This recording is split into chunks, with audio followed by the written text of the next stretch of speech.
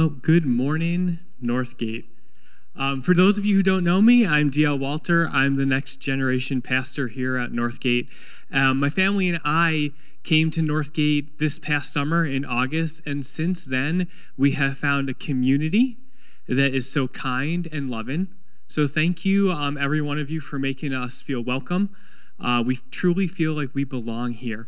I had a great time getting to know many of your teens this past fall, and I'm really excited about where God is going to lead the student and young adult ministry here at Northgate. So thank you again just for having us feel welcomed in this community.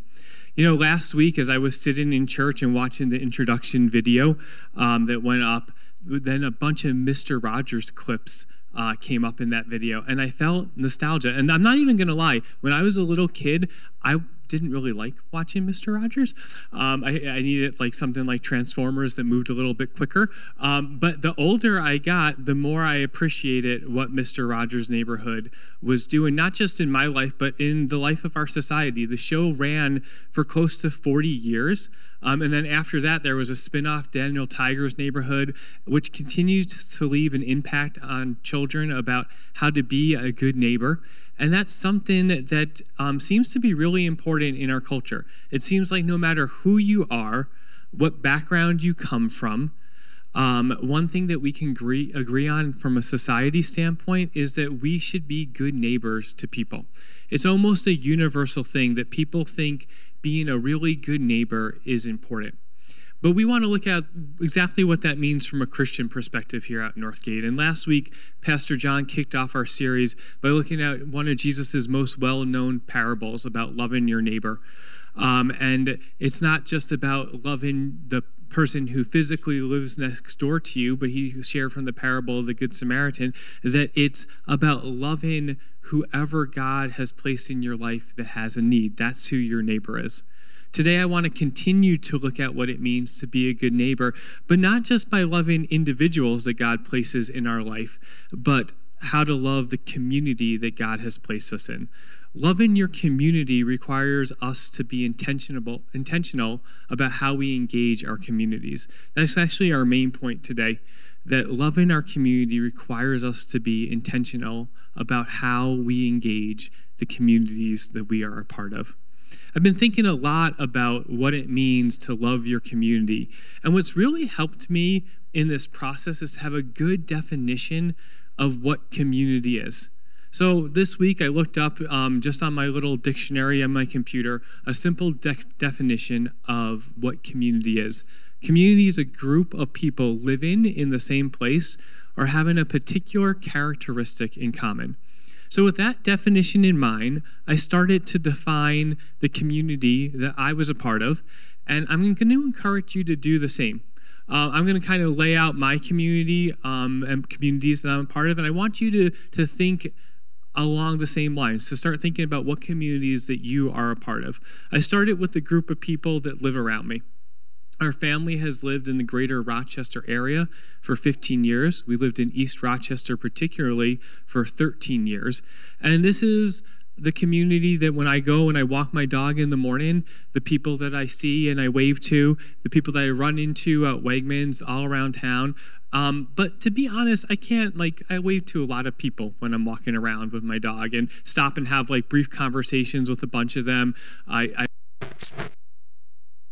grocery store over and over again. But that's a really broad thing. I can't get to know every single person in that community. But I think that as we kind of look at our community, it narrows down a little bit further based on the stages of life that we're in and some of the interests that we have. So for me, when I think about my community in East Rochester, I think about my kids and their school and the activities that all revolves around, because it takes up a majority of our time.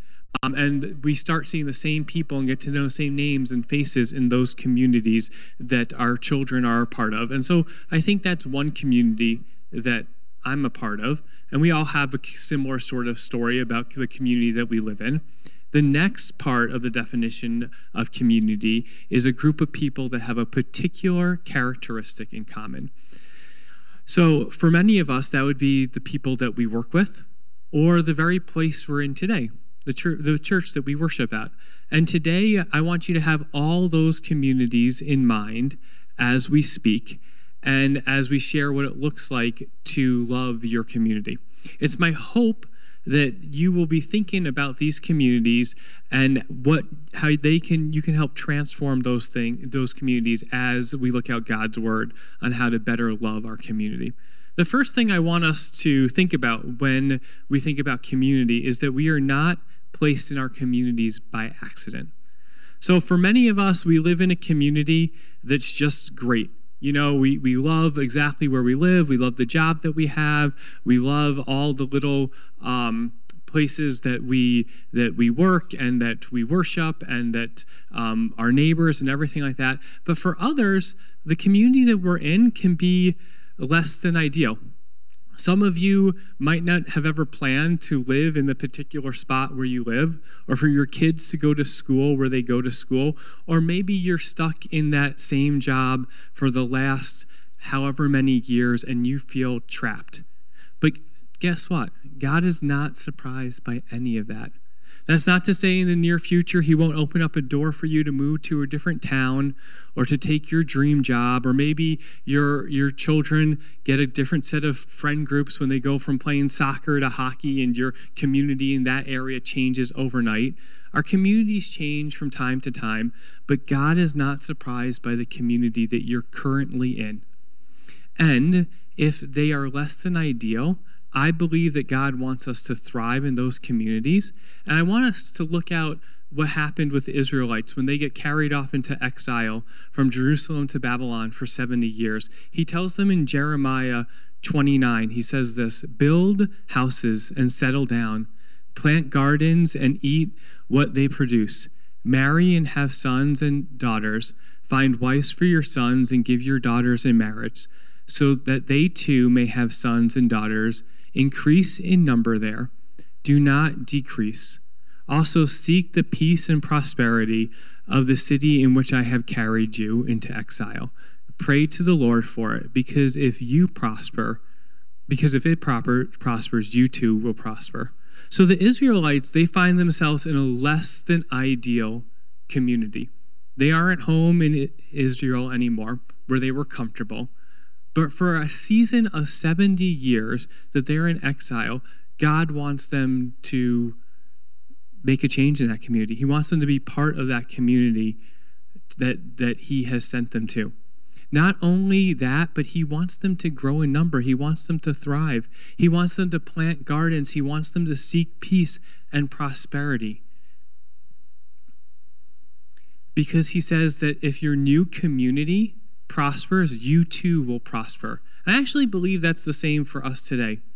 If you're thinking today, you know, my workplace is tough, the community that I live in is tough, the areas that I'm involved with can be dark sometimes, I believe that God wants you to make a change in that community. So if you're in a less than ideal community, maybe you've been in your starter home for way longer than you planned, or maybe you had to push out retirement because of the economy being bad.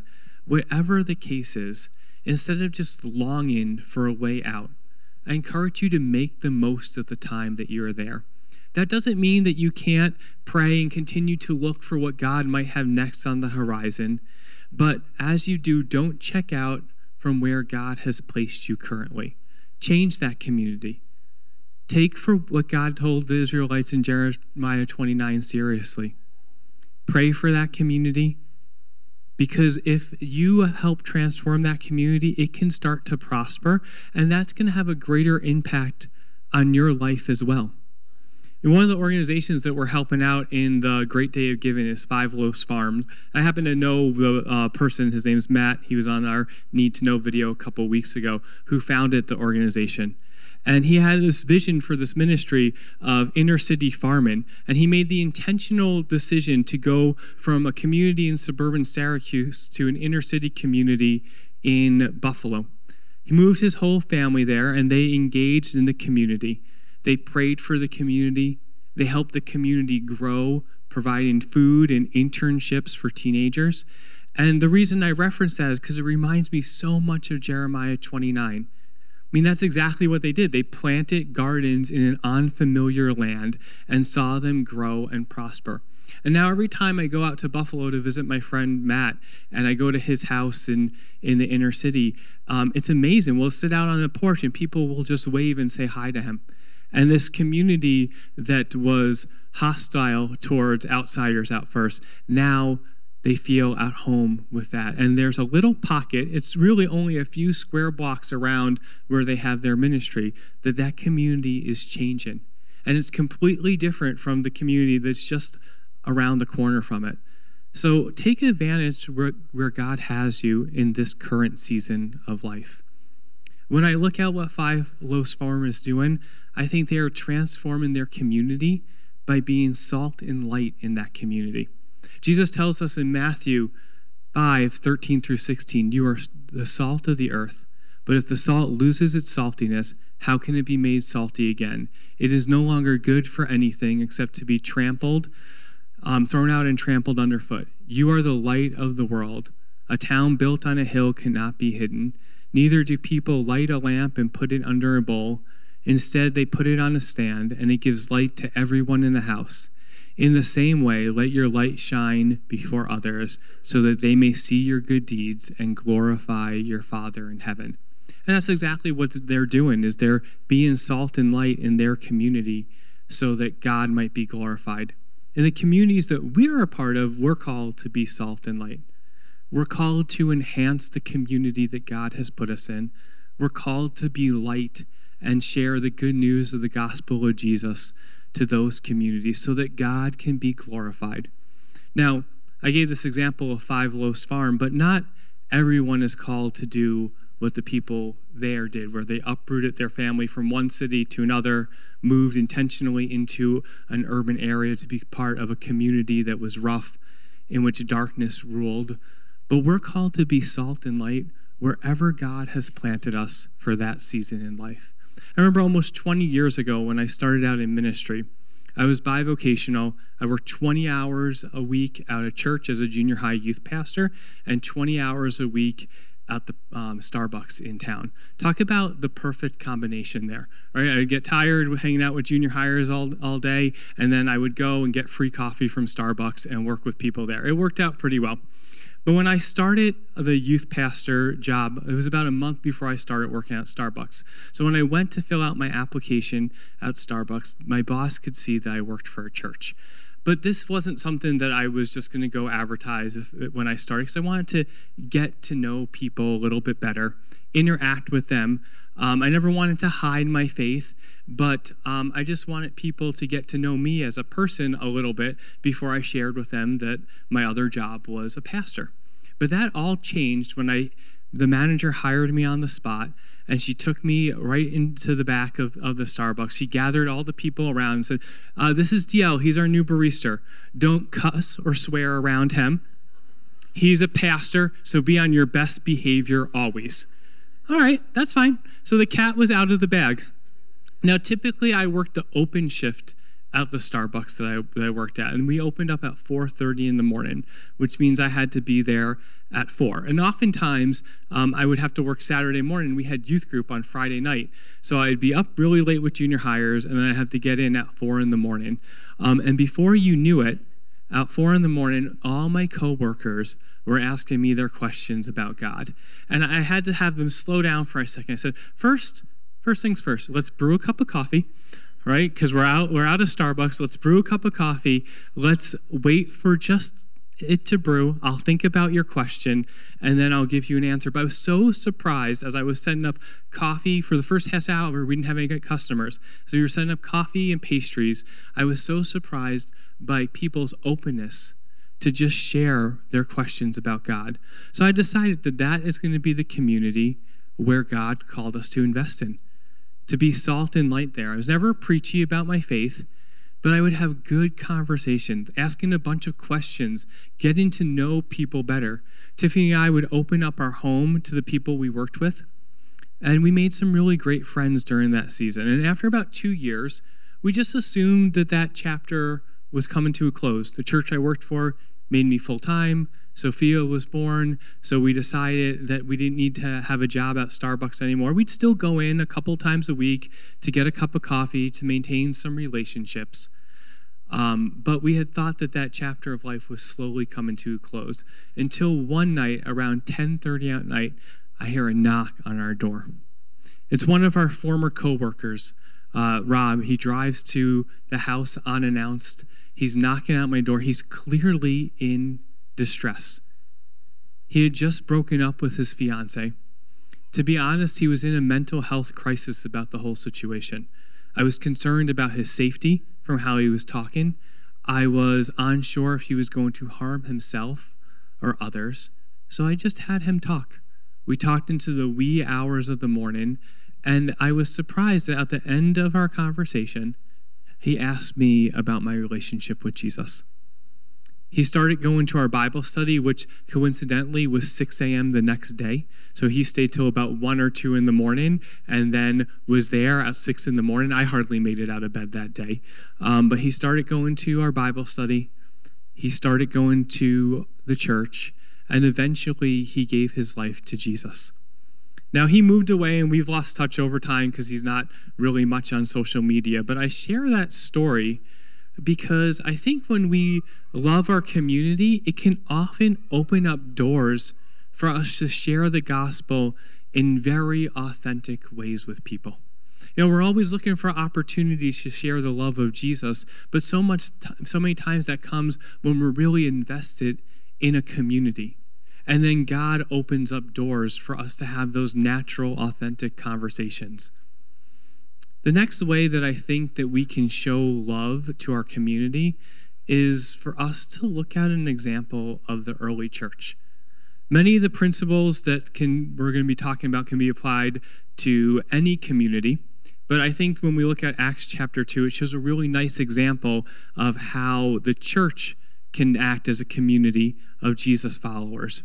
Right before Jesus leaves the world in Acts 1:8, he tells his followers that they're called to be witnesses to all nations. And the apostles, they're doing that with the help of the Holy Spirit. They build a community of believers, and we see in Acts chapter 2, verses 42 through 47, exactly what happens. We're told that the new group of Christ followers were told this: they devoted themselves to the apostles' teaching and to fellowship, to the breaking of bread and to prayer. Everyone was filled with awe at the many wonders and signs performed by the apostles. All the believers were together and had something in common. They sold property and possessions to give to anyone who had need. Every day they continued to meet together in the temple courts. They broke bread in their homes and ate together with glad and sincere hearts, praising God and enjoying the favor of all people. And the Lord added to their number daily those who were being saved. As we look at this passage, as we look at this account, I think there's some great things that we can learn from what a healthy church looks like.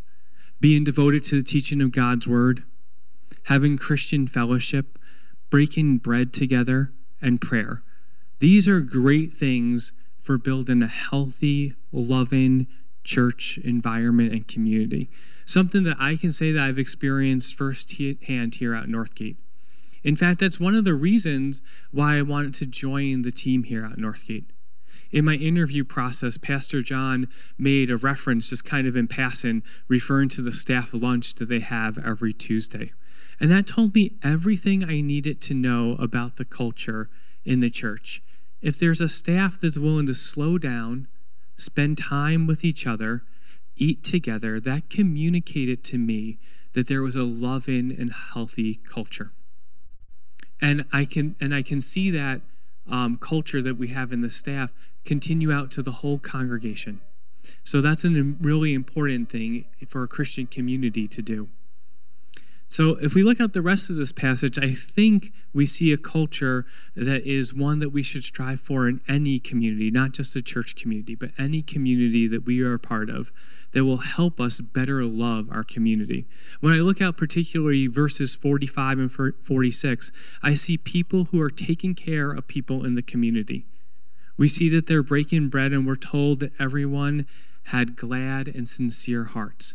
When I look at this passage, I see a community that makes sure that people belong.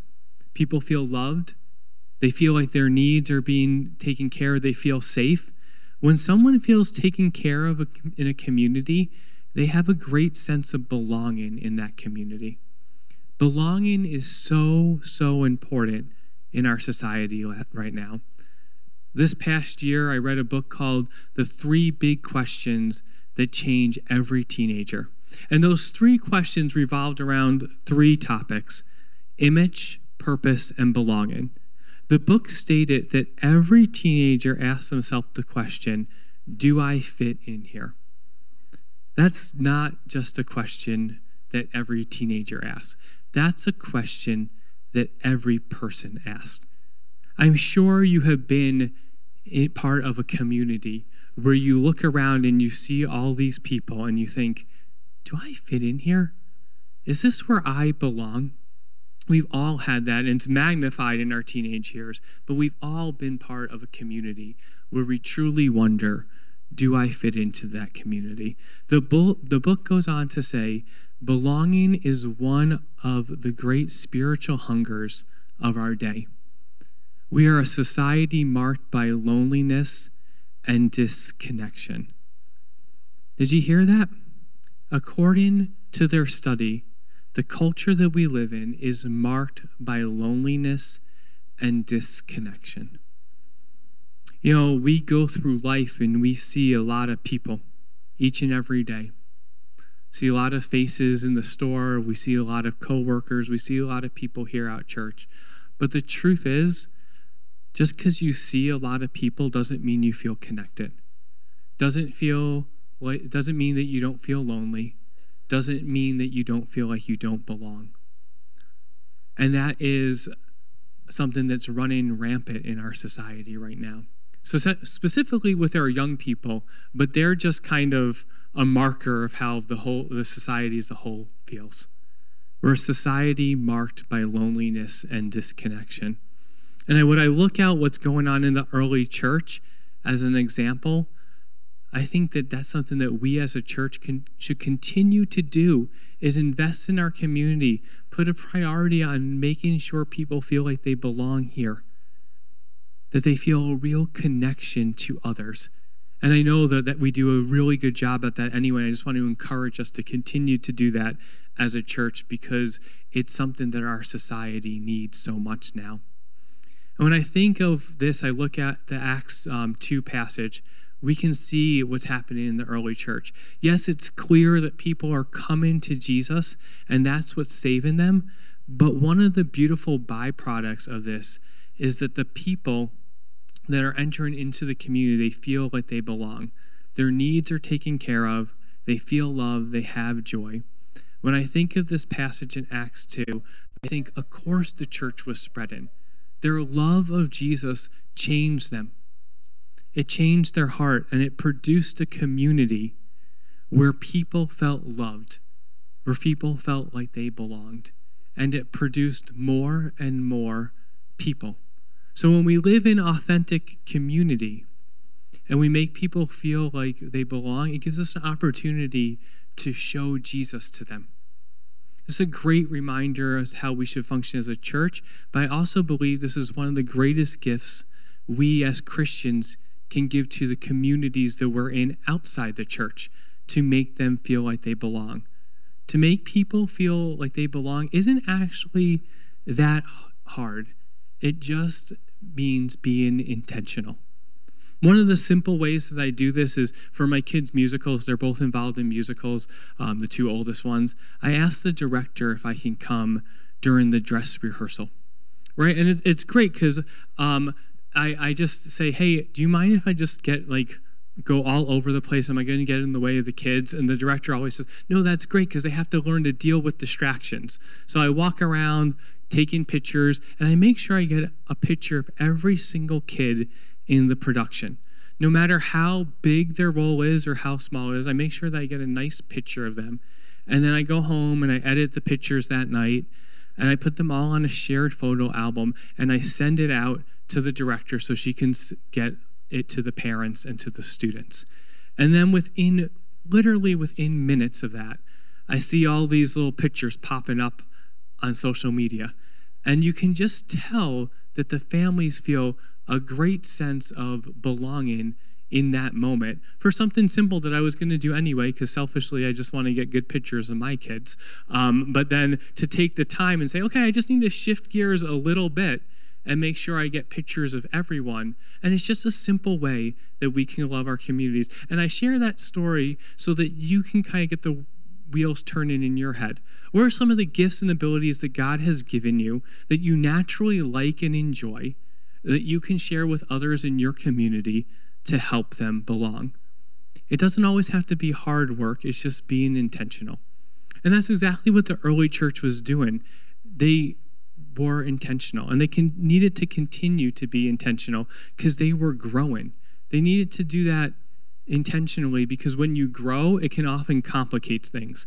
I look at the early church and I see all this growth happening, and over a period of time, there starts to be some cracks in the system. If we fast forward a few chapters from Acts chapter 2 and we look at Acts chapter 6, we see the beginning of some of these cracks coming up, and it's interesting to see how the apostles deal with it and make sure that everybody still feels loved and belonged. So Acts chapter 6, starting in verse 1, says this: "In those days, when the number of disciples was increasing, the Hellenistic Jews among them complained against the Hebraic Jews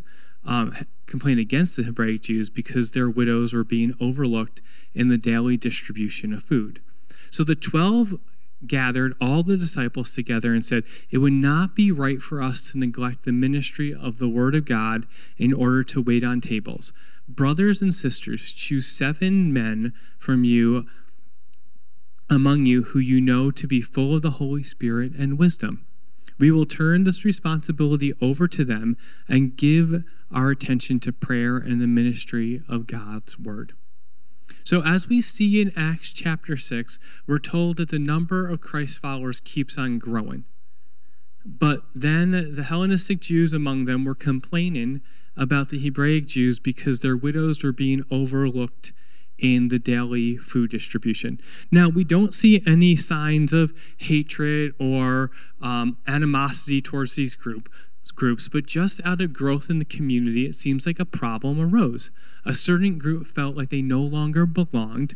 They were being overlooked. And when the apostles got word with this, they came up with a solution. And they knew that they were overloaded. They knew that it was important that they continued on to be devoted to prayer and the teaching of God's word. But they also knew that it was important to make sure that everyone in their community felt as if they belonged. So they delegated some of their responsibilities to someone else. And I think that's really important for us because it's a lesson that we can learn when it comes to love in our community.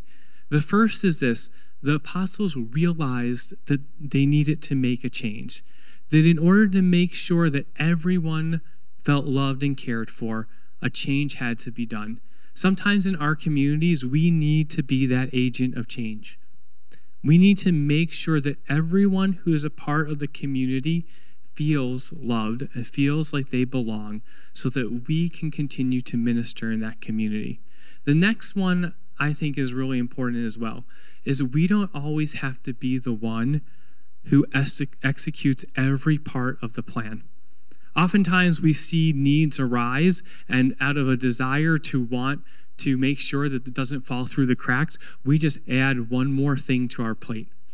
But the truth is, sometimes you are called to add that one more thing to your plate.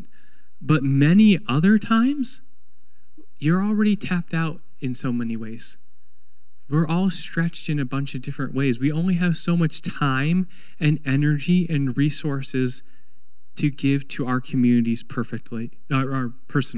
So sometimes the needs are bigger than the resources we have as individuals, but we can make sure that we make that need known and that we lean on other members in our community to make sure that those needs are being taken care of. That's one of the great things about a church, is we're able to minister to a bunch of different people with a bunch of different needs greater as a community together than we would be as individuals. And then today, that's something that we're taking a step further with our Great Day of Giving.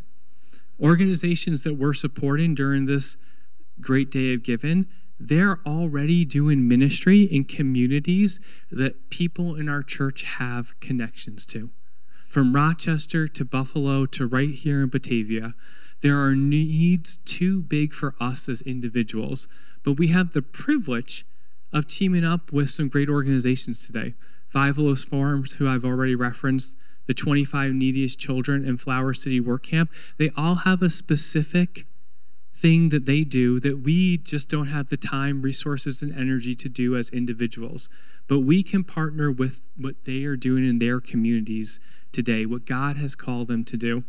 So as a reminder, we have the boxes in the back for the Great Day of Giving if you want to support that way, or as Pastor John mentioned, you can give online, but making sure that you give under the Great Day of Giving as well. You just go to our app and look for the keyword there.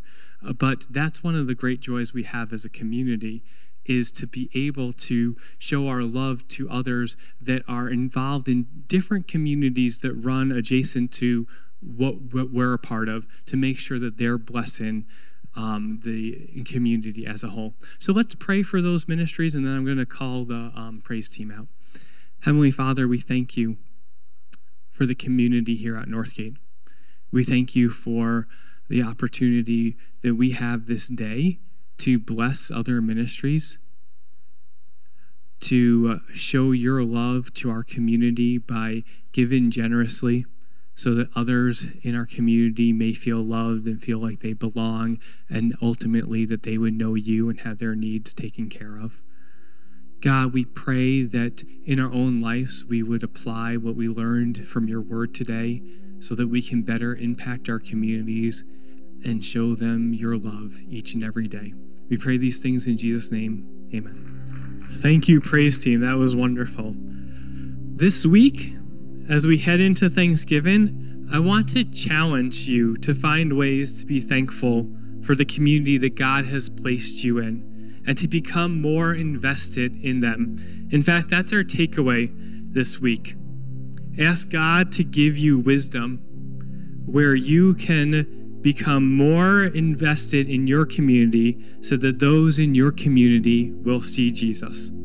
God bless you this week and have a wonderful Thanksgiving.